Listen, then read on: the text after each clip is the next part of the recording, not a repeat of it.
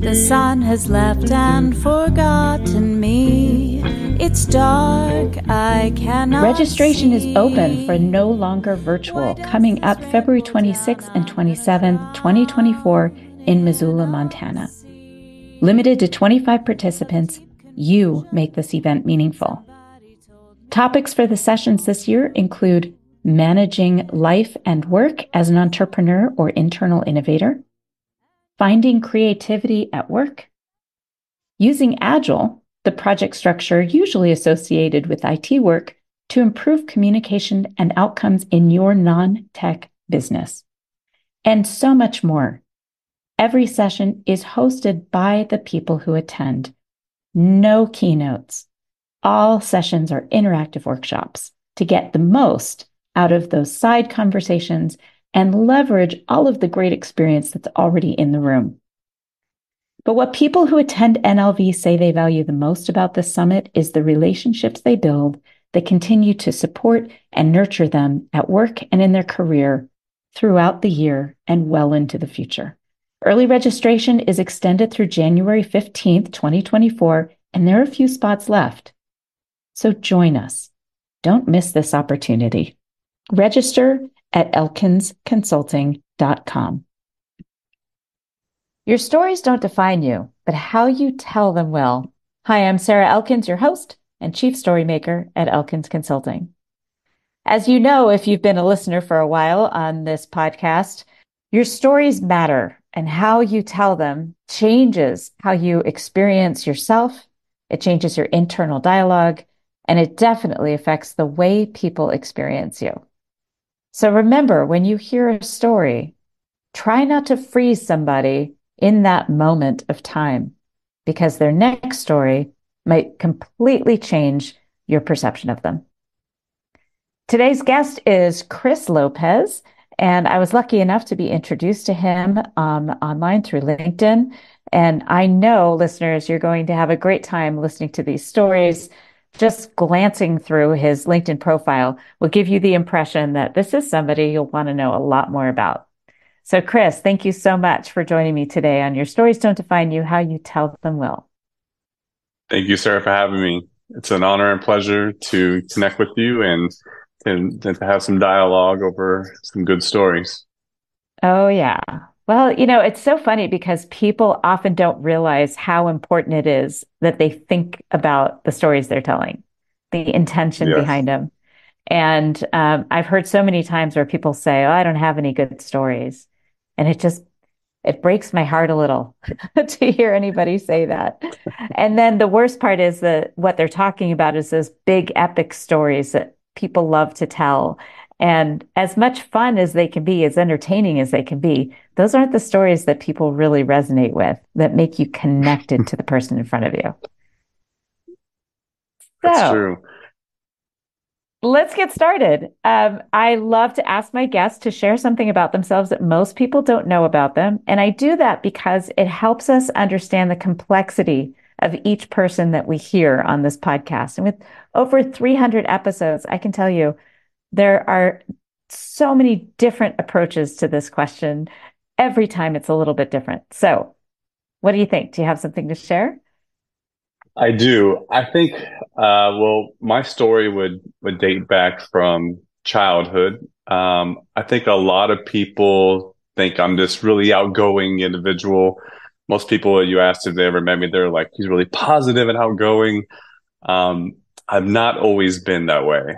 As a kid, I was very shy, very like a recluse, very dark kid.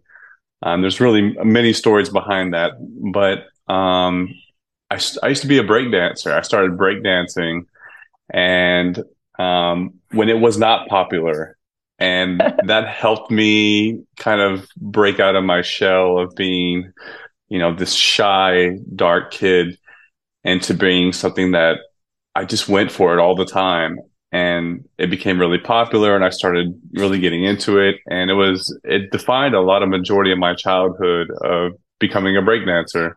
And I think even to this day, I kind of dress still as such, right? I still have the hoodies, I still have, if the hats and whatnot, but it was a really part of my life that I enjoyed, and it really helped me, build confidence and to kind of, do things that were not as popular until they became popular. That is such a good story. It's funny that so many of us are we start out with something in us that we can't quite recognize, and it seems Yeah, so contradictory to where we end up. But we right. can always find the path, right? The breadcrumbs that led us there. So I'm Most definitely. curious. Yeah, so you started with breakdancing. Why? Why? Where did you see somebody doing it that you went, oh, I want to do that? Well, I saw it on Beat Street. So Beat Street was a video I ran across. And I thought it was amazing how they were kind of like popping and locking and doing all these things. And I was always really big into music. And to this day, I still love music. I still have a passion for it. So I started getting more and more into it in that way. And then I started discovering there's a whole underground culture that was involved and surrounding it and other big cities, but not quite in the city I was in at the time. I grew up in a very small town, very poor town. So, I was breakdancing in a single trailer with, whenever you jump or do anything, the possibility of you like going through the floor was very highly likely. Wow, where was that? I was in Canala Verde, Texas. So Oh, that's wow. south of San Antonio. It's very nobody really knows of it. No, it's unfamiliar. I've been to Texas a few Yeah, times, and that's an unfamiliar town name. yeah. Wow. Wow. So I'm just imagining you as a little kid. You're like 10, maybe 12. Probably like 10, 11, starting to get Yeah. into it. So I could totally see this 10, 11-year-old Chris watching this video, probably on VHS, which Yes. I mean, we're probably not quite the same age, but that was okay. So you're sitting in this double wide or single wide. Single You wide, single wide. single wide. Oh, even smaller. And you're watching this video. Where did you eventually actually see somebody doing this, like in person? What was that experience? I got my hands. I went to go to the mall with my grandmother and I saw people dancing there and I started to talk with them and kind of ask them, where did you do this? Like, where does this happen at? And they're like, the skating ring. So when I go visit my grandma, she lived in San Antonio, which is like the big city compared to where we were at. Mhm. And so I started asking my grandmother, I was like, I really want to go to the skating ring. She's like, why are you want to get into skating? I don't want to get into skating. I'm dancing at these places. So I started going to the skating ring and I started dancing and started doing a lot of that stuff there. And I found myself doing it every weekend. That I would always go visit my grandma even more so now. So my parents are like, where are you going to go see your grandma so much? Like, what do you have going on over there? And then I just really jumped into the culture and I really enjoyed it. It got me to the point where I was on stages and I was dancing in front of like a big audience. I made some of the best friends during that time, and some of these people I'm still friends with to this day. I mean, there's 25 years of friendship behind a lot of these kind of relationships that I had made during this time period in my life. And Oh there my was and there gosh. That's and there awesome. was a good and there was good and bad with it, right? There was good influence and bad influence as we got older, and a lot of the music and hip hop and whatnot can it has two sides to it, and Yeah. it was just became a part of my narrative as a kid, and I found myself, kind of looking to get out of that environment and into the military, and I signed up and went on an adventure for 20 years. 20 years. Wow. I'm still like imagining this 10-year-old kid showing up at the mall and seeing these they're probably what, 16 maybe. They're not that much older than you. And Right. what struck me is how brave you were because you're kind of shy, you're kind of dark, your grandmother's with you, which could be Yeah. embarrassing, right? I mean, Right. I was never embarrassed about being with my grandmothers because they were kind of hip as far as Yeah. grandmothers go. But I can imagine you showing up and it just takes so much courage to do that. So maybe this is our first breadcrumb. I think it definitely was, because I was in a position to where it's do I have, I mean, do I keep hold of this like insecurity and not willingness to talk to people to they're doing what I'm wanting to do. Like they're doing Right. exactly what I want to do. I need more information about it. So I was the most nervous I've probably ever been in my life to Yeah. address these kids that are like you said that are older. I think they're the coolest people that ever walked the earth. And I'm like just kind of approaching them. And then they welcome me and I'm like, oh, it's not that bad. Then you really have that. I, I'm so glad we're talking about this right now because just a few weeks ago, I had an experience where I felt really brave, and I'm in my 50s, and I still was like hesitant to ask for something that I wanted. Right. And the what I posted about it, it wasn't the thing itself that was such a big deal, which was singing in a jazz club in Paris, which is something I'd like a total bucket list item, right? But what was so intense for me was that I realized my fear of regret outweighed my fear of discomfort. And that's what I'm hearing in this story. And my guess is that because you were welcomed that way by those people, that changed your path in two ways. One is you wanted to be that older kid at some point to provide that support and comfort to some other kid that was in your position in the future. And two, made you realize, well, I asked that time and it worked out. So I'm just going to ask again.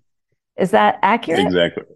It's very accurate. And even to this day, I'm still the same way. Like I am more scared to not ask the question or to try things. And I know that I'm going to fail. Like I dislocated my arm 38 times learning how Oh, to dance.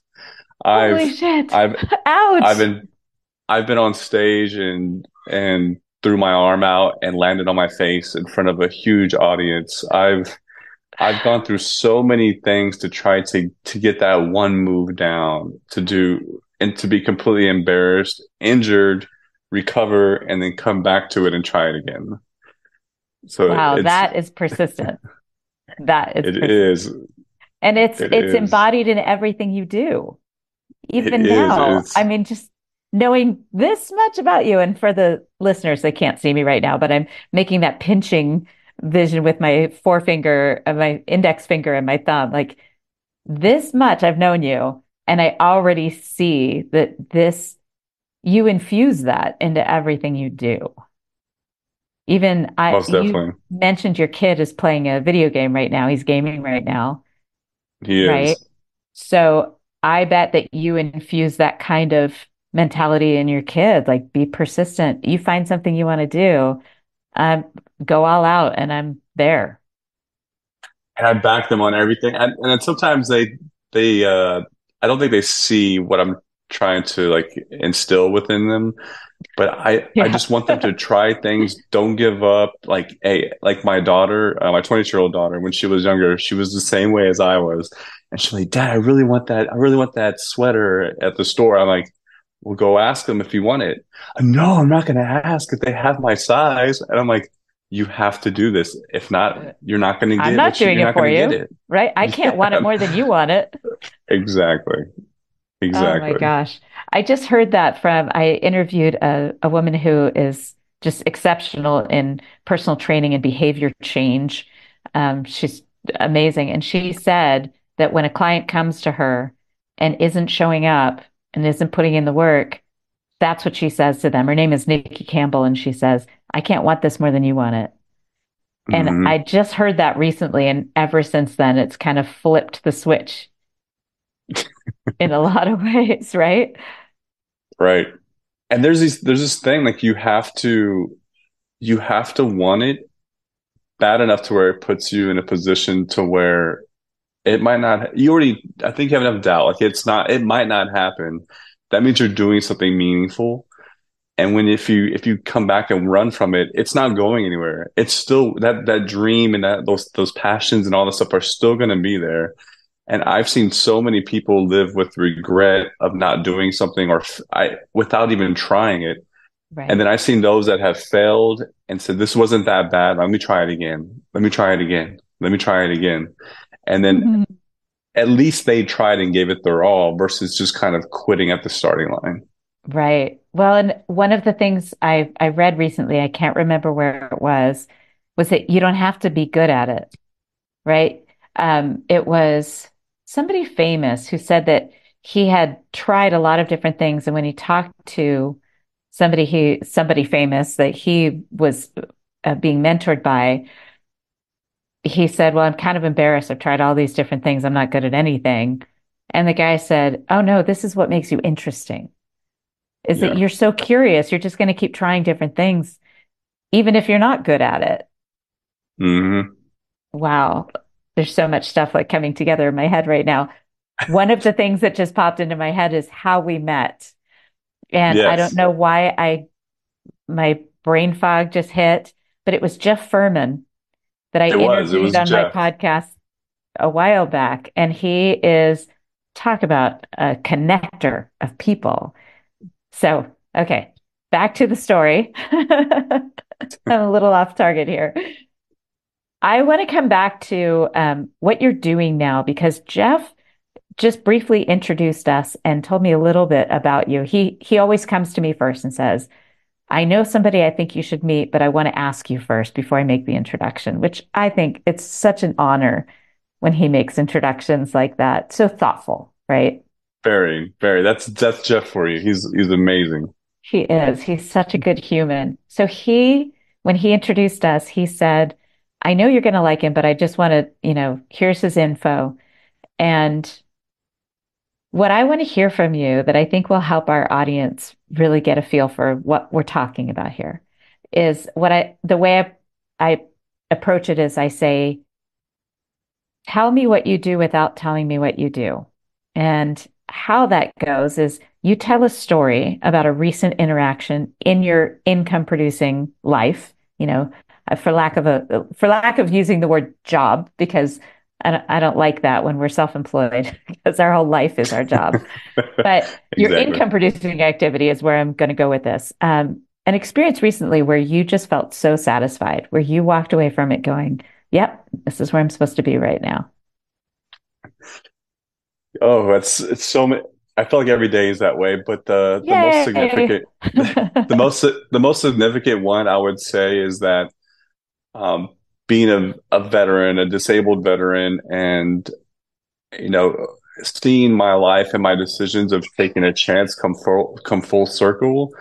Recently, by us hitting the Inc. 5000 list as the 528th fastest growing company in the United States. And why that's so significant for me was that I was introduced to entrepreneurship while I was in the military, and I went in and tried something and was invited to the Inc. 5000 not as an honoree, but as just a veteran attending. Excuse me, a veteran attending as just kind of to understand what the organization is, what it's all about, and trying to get knowledge and information from successful entrepreneurs. And I made it my life goal to kind of like pursue that and meet those milestones and try to accomplish what those other people were accomplished while meeting and contacting and meeting some of the best people that have ever like aligned with my life ever to come and have that experience and then be an honoree on that list as the 528th, so almost the top 10% of that group. And it was just an accomplishment that it felt surreal, and it made me feel like you can really do anything if you put your mind to it. And I'm just really grateful and honored to have accomplished that with all the people that believed in my dream leading into this. Well, I can tell you the people who know you, Jeff being one of them, was so proud. And I always hesitate to say I'm proud of you because it sounds a little condescending. It's like it doesn't matter. But he approached it with, I'm so proud to be part of his journey. Most definitely. And it's so many people that align with your belief. Like from the moment I came up with the idea, and my wife was like, "Hey, like I support you," Let's and do it. let's do it. Like I believe in you 100%. and going from that moment in a hotel room to what we've accomplished thus far it's been an amazing journey of ups and downs and all arounds. And the one thing I didn't realize that it was going to take a personal growth path for me that helped me through a lot of the situations that I had to overcome in the military. I've been deployed, several times over into bad combat. I've had to deal with PTSD and a lot of horrible things that I deal with, like with mental health and whatnot. It's helped me understand that these things are just a part of the process of becoming a better person, and I need to do those things in order to provide the services and be in the industry that I've chosen to put myself into. And those So things have been extremely hard. oh yeah, I have no doubt about that, given your history. And I think everybody has some background that makes it feel like it's an impossible thing to have the success that you have in your head. I think most people have either the internal dialogue that's damaging or external circumstances that make it seem impossible. So I love these stories of persistence here. There's a difference, an important distinction between resilience and persistence. And you need both. But resilience is about, I described this with a friend that I was coaching for a speech. The resilience is when you have this ball in your hand and you drop it down onto the ground and catch it, and it squishes a little, comes back in a ball shape, right? It's still round. But persistence is doing it again and again and having it get higher and higher every time you bounce it. So when I hear what you're talking about, that's what I hear is the persistence. So when I think our listeners probably still don't know what your company does. So Yes. give us a story about a client that would have used your services. Well, we have so we tailor to the high net worth celebrities. We have high profile clients, like high profile executives, and we have like athletes and the whole nine. Um, so catering to these types of demographics is extremely challenging and comes with a lot of expectation management. I bet it So does. yeah, and it's funny because one of my friends told me one time, he's like, I don't understand how you provide the services that you provide to the people that could just crush you.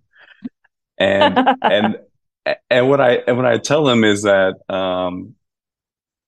it's a mutual respect, right? Like I get to know things about so many people that are public people that I don't have to get to share, and I will not share, just so they can understand that even though we don't meet an expectation, even though like we have falling out sometimes, that you're still safe to come back to us, and we're not going to put you on social media. We're not going to react in a way that's going to be detrimental to you or your career.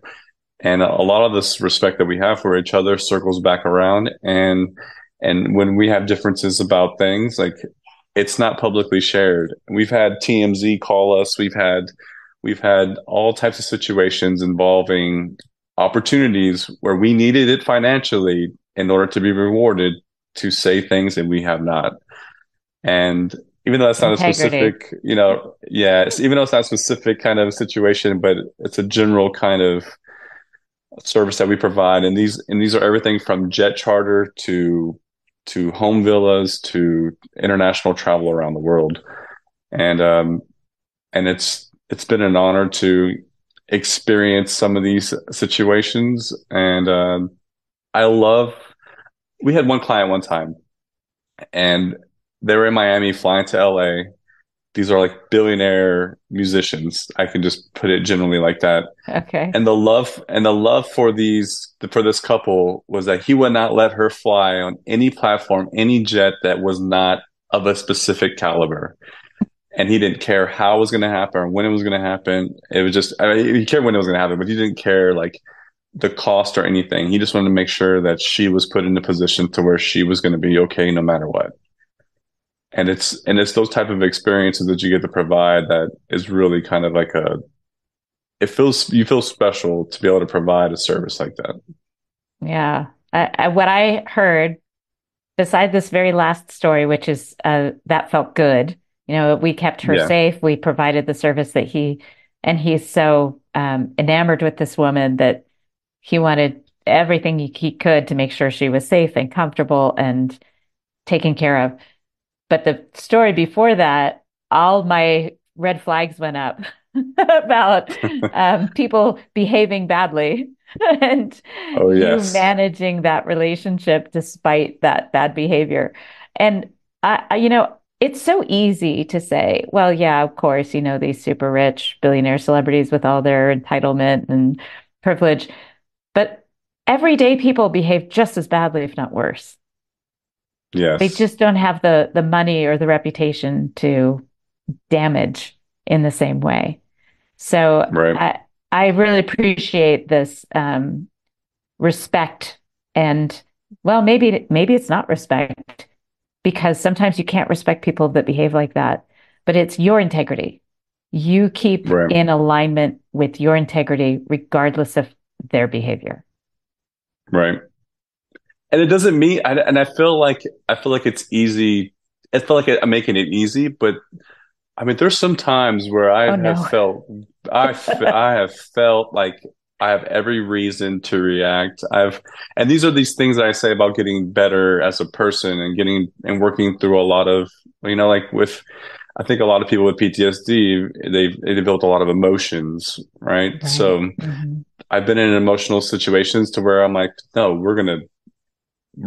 we don't forget integrity right now. Like they are trying, we feel hurt, Don't like, mess with us. Right. yeah, right. But we come off of that, and we have people with voices of reason that come in, and we find ways to navigate those things in a way that kind of creates, kind of a standard across the board. We're like, hey, we're not going to do that. Like, let's find a way and a means to settle this in a way that's a win-win for everybody because sometimes it's not worth it's not worth to gamble your dream on a situation that's emotionally driven on either end. Right. And beyond that, in a month, you might regret it not necessarily for the financial and business loss, but for the loss of your own integrity, your ability to manage those kinds of relationships. So one of Hmm. the other things that just kind of stuck with me was you said we have voices of reason around. So tell me about your team, because one thing that I've noticed is that the people that I like to spend time with are the ones that understand that they can't be all things and that surround themselves with a community of people that help them be better people, that make them want to be better people. I mean, beside your kids and your spouse, because hopefully that's a thing. But tell me Yeah. about your team. So I feel like we've had in the how can I put this? I have felt like we have I've come a long ways on this journey, and the people that I bring in directly to do to to manage the company has not been working out the way Mm. I've anticipated. And I've since outsourced and done a lot of um, home cleaning. And Uh-huh. I've noticed that automations and technology and third party support at a higher level has given us the ability to grow in a way that safeguards our kind of safeguards our growth. And I feel Hmm. like I'm not really good at hiring people because I think a lot of my compassion is set around of the potential of others versus like who they really are at the time. Oh, ouch. I totally Yeah, hear that. You're and not that's been a alone. lesson I've yeah, that's been a lesson I've learned in the last 30 days. Um and I'm still processing that, I Mm. think. And I've seen a lot of our failures surrounded on the decisions of the people I brought in. Oh, And ouch. and these are people that are really like both personally meaningful to me and professionally meaningful to me. So I'm kind of going through the process of transitioning right now of who's truly inside the organization versus kind Mm. of like who am I transact, who's helping us transact. Right, And right. right now we're really we're pretty thin. We're below 5 people right now. So Oh, but we're still performing and doing the same amount of lifting that we were once doing before. And it's been kind of like kind of a process to emotionally process a lot of this stuff. And I think that I'm trying to find a way to get better at hiring the mm, right people to do what's right for the company. And I'm very big on like, yeah, I own the company, I started it, but I want it to be bigger than me. I don't want it to be. right. This is not about me. It's about the service that we're providing and having it grow and be bigger than than what I do right or wrong. Chris, I know that this is hard and that there's not a lot that can bring you comfort right now. I can tell you just yesterday, I interviewed my brother on this podcast, and I have over 300 episodes, and this is the first time I interviewed my brother, which is ridiculous. Should have happened a long time ago.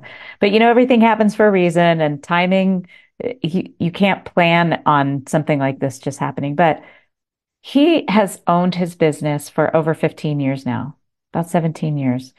And he has come a long way. And he was sharing some of that journey. And it sounds like you two have had really similar experiences in completely different industries. But being a founder and leading a team, you're finding is way harder and way more emotionally taxing than I think most people imagine it would be. So, more than anything, I appreciate that you're sharing this struggle. People need to hear it. We need to Yeah. see the complexity of you as a human beyond your business, beyond what you do every day. And that's complexity right there. All of the emotion behind what you shared. And I'd also like to share that your journey becoming a leader is only at the very beginning. You have so much. Well, here I go talking about potential, right? Because I understand it as a StrengthsFinder coach. So are you familiar with Gallup's StrengthsFinder tool a little I bit? think we dabbled. I think we dabbled in it in a little bit Yeah. while we were in the military for leadership schools and whatnot. Yeah. So I became a certified coach in that tool years back, and I've worked with over 1,000 people with that tool. And what I understand to be true is people who are founders who start something from nothing have a tendency to have a strength called restorative in their talents. Mm, These are the people that they can see something that's seriously underperforming or broken. A scale of 1 to 10, it's at a 0 or maybe a -1. It's in pieces. And they look at that thing or person or animal or project or model or car and they say, oh, that could be an 8. And they have this amazing intuitive sense. And they're right. Given the right time and energy that they could put into it, it could absolutely be an 8. The goal isn't to make it an 11, like on the Spinal Tap movie, which is one of my favorites, but the goal is to make it an 8, to make it valuable and meaningful. And the reason restorative is in what's called the executing domain, the get shit done domain, is that yeah. there's a methodical approach to it. The danger, as you can imagine, comes when you see the potential in something that's underperforming. You're like, Hmm. oh, there's so much potential, but that person or project is not in the time. They're not in the same place as you are. Either they don't see Yeah. it, they just don't have the vision for themselves, or they see it differently and there's no convincing them. And it comes right back to that comment my friend Nikki said, I can't want it more than you do. Yes. And the hardest part is that somebody with restorative that has put this energy into something that they care so much about becomes deeply discouraged when it doesn't reach that potential. Like you feel physical pain in your heart. And that's what I'm sensing from this experience from you.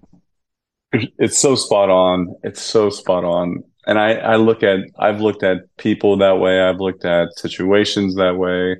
And the thing is that the situations in my life it was, it was able to overcome those things because those are struggles and things I was dealing with and able to navigate and I've done so many things and never been the best. I've always been that 7 or 8.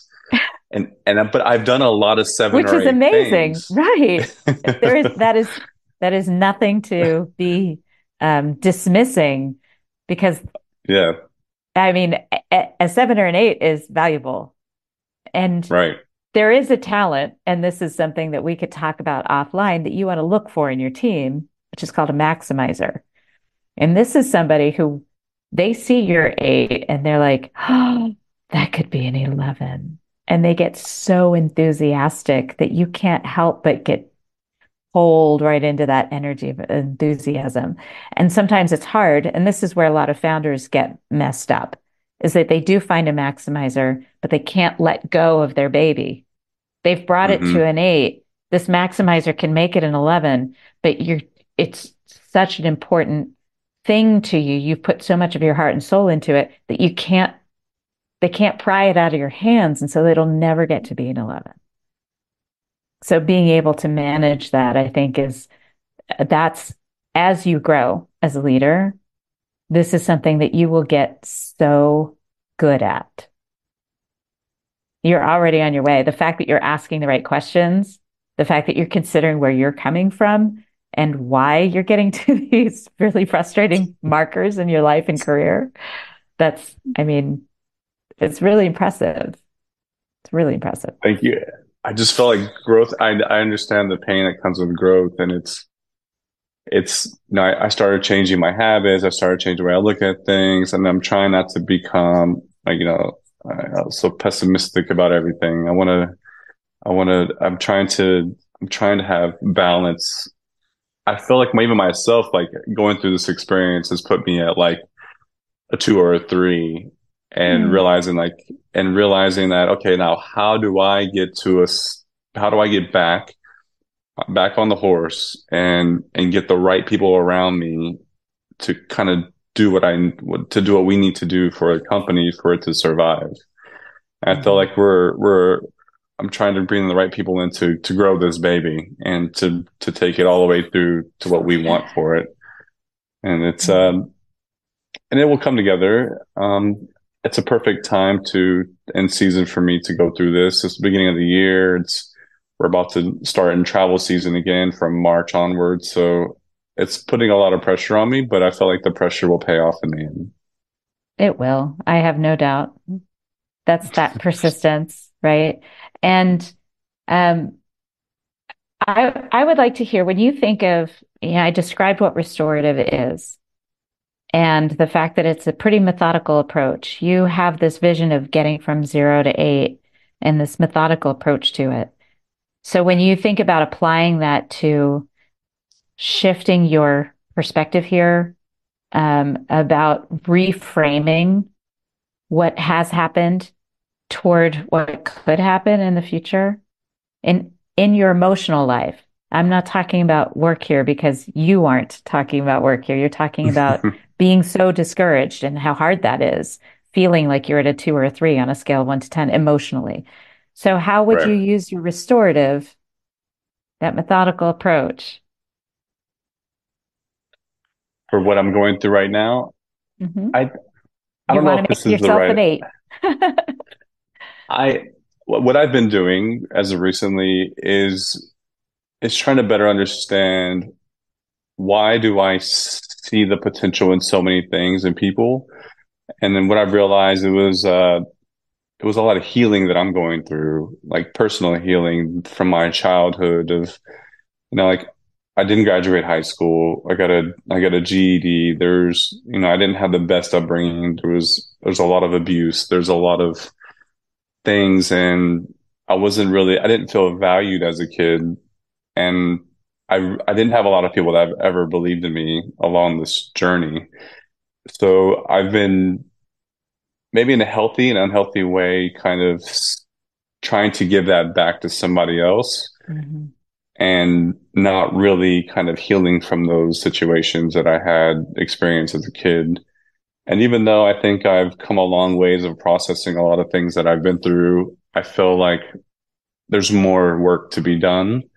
Mhm. And sometimes that can get masked by success and accomplishments, and and that doesn't mean that you've emotionally processed those things, and they come out in different ways. And this is something that's showing up for me that's really, really personal, that I'm really um, going through and assessing and understanding, like what are pinpointing these types of Mhm. things that I need to process.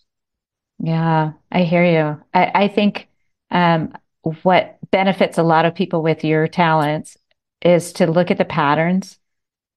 Hmm. Looking back at the points of conflict that you've had with certain people, and you'll start seeing that those pieces of conflict happen with the same person, the same type of person over and over and over again.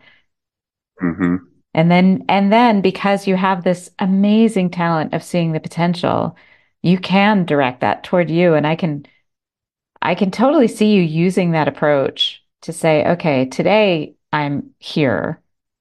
Tomorrow I'm going to do this and I'm going to get to here. Seeing that incremental improvement. And what better way to do that than to spend time with your kids, right? Like seeing how they Oh see the yes, world. Granted, you have a teenager, right? I have seven. So You I have have seven seven children. children? Oh my Yeah, goodness. How I old is love the when people. youngest? Three. The youngest is three, and the oldest is 22. I love when I tell people I have seven children. They're like, "You don't look like you have seven children." And Well, how would you tell me what a I tell them seven like, child how am I child's supposed to parent looks look? like? I know. I No, guess I'm supposed to that's be really stressed out, just like walking around like. yeah. Well, I think maybe people just assume you would look older if you have seven Yeah, kids, right? For me, the shock isn't your age or how you look or anything like that. It's seven is a lot. And I yeah. have two, and I'm like, wow, that was exhausting. It is, but I feel like it's been the biggest joy of my life and the biggest healing I've had. I've had the most healing by having kids because I get to see them at a stage in their life, like that, or a stage in my life that they're getting to experience in a different way. So I get to Hmm. see myself over and over and over again, become, create a better version of me.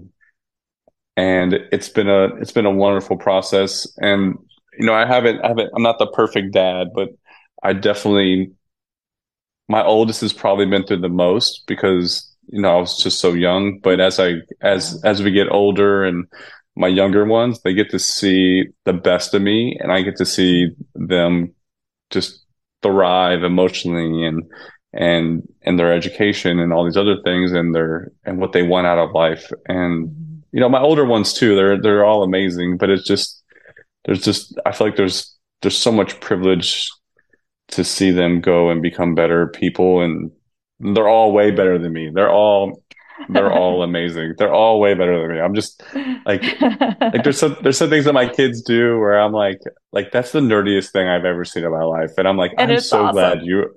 Yeah, it's so I awesome. I know. love it. Yeah, I feel the same way. I see my kids do things that I'm like, wow. Our younger son is 22 now.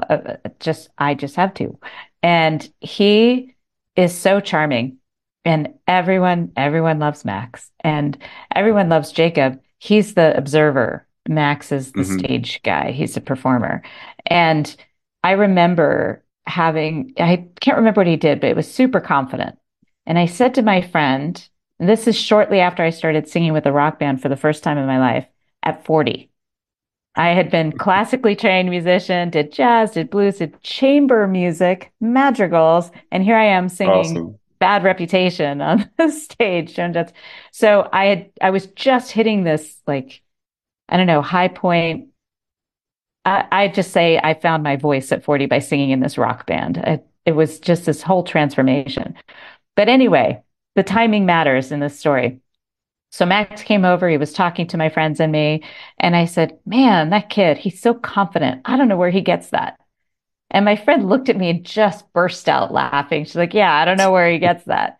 And I said, "Are you kidding me? I didn't have that confidence until I was in my 30s or 40." And she laughed. She said, "He didn't know you before that. All he knows is this version of you." So what that says to me is that I need to hear in the future, maybe you can think of it now, the versions of you that your kids see. If you think about it, you know the version of that your 3 year old and up to about probably 8, because it's the Hmm. last 8 years have been your transformational years getting to where you are now. What is the version of you that they are experiencing, and how is that different from the version of you that your 22-year-old and down to 10? I don't know all the ages. What's the difference in those people? I would say that my emotional availability. Um, Mm, I feel like when they were going through those age ranges that I was probably less emotionally available because I was going through, deployments. Now mm, I was an 18-year-old father, joined the military to build a better life for my daughter. And I was really just pouring into my career and just trying to figure out a new identity. mhm, Like going over from, I felt like I had felt at the time was like, 18 years of just failure. Now I'm completely responsible for a life, and I didn't know how to do that. And it took me a long time to figure that out. I would say it probably took me 10 years to kind of like become a true 18-year-old. So I was probably mm. like 28 years old before I was like, okay, I'm Now I'm probably ready. 18 years old. Yeah, now I'm ready, right? Right. So, and it's just, I guess the life experiences and healing that I went through during that time frame just kind of set me in a different path to be a different type of father. And I'm constantly, reflecting on things, like not always beating myself up, but just saying, okay, where am I at? What am I doing? Why am I doing those things that I'm doing? And Mhm. how can I contribute to my life and the people around me a little bit better? Mm. Yeah. I can imagine the story that your 22-year-old would tell about her experience with her dad and how different that will be from the younger kids.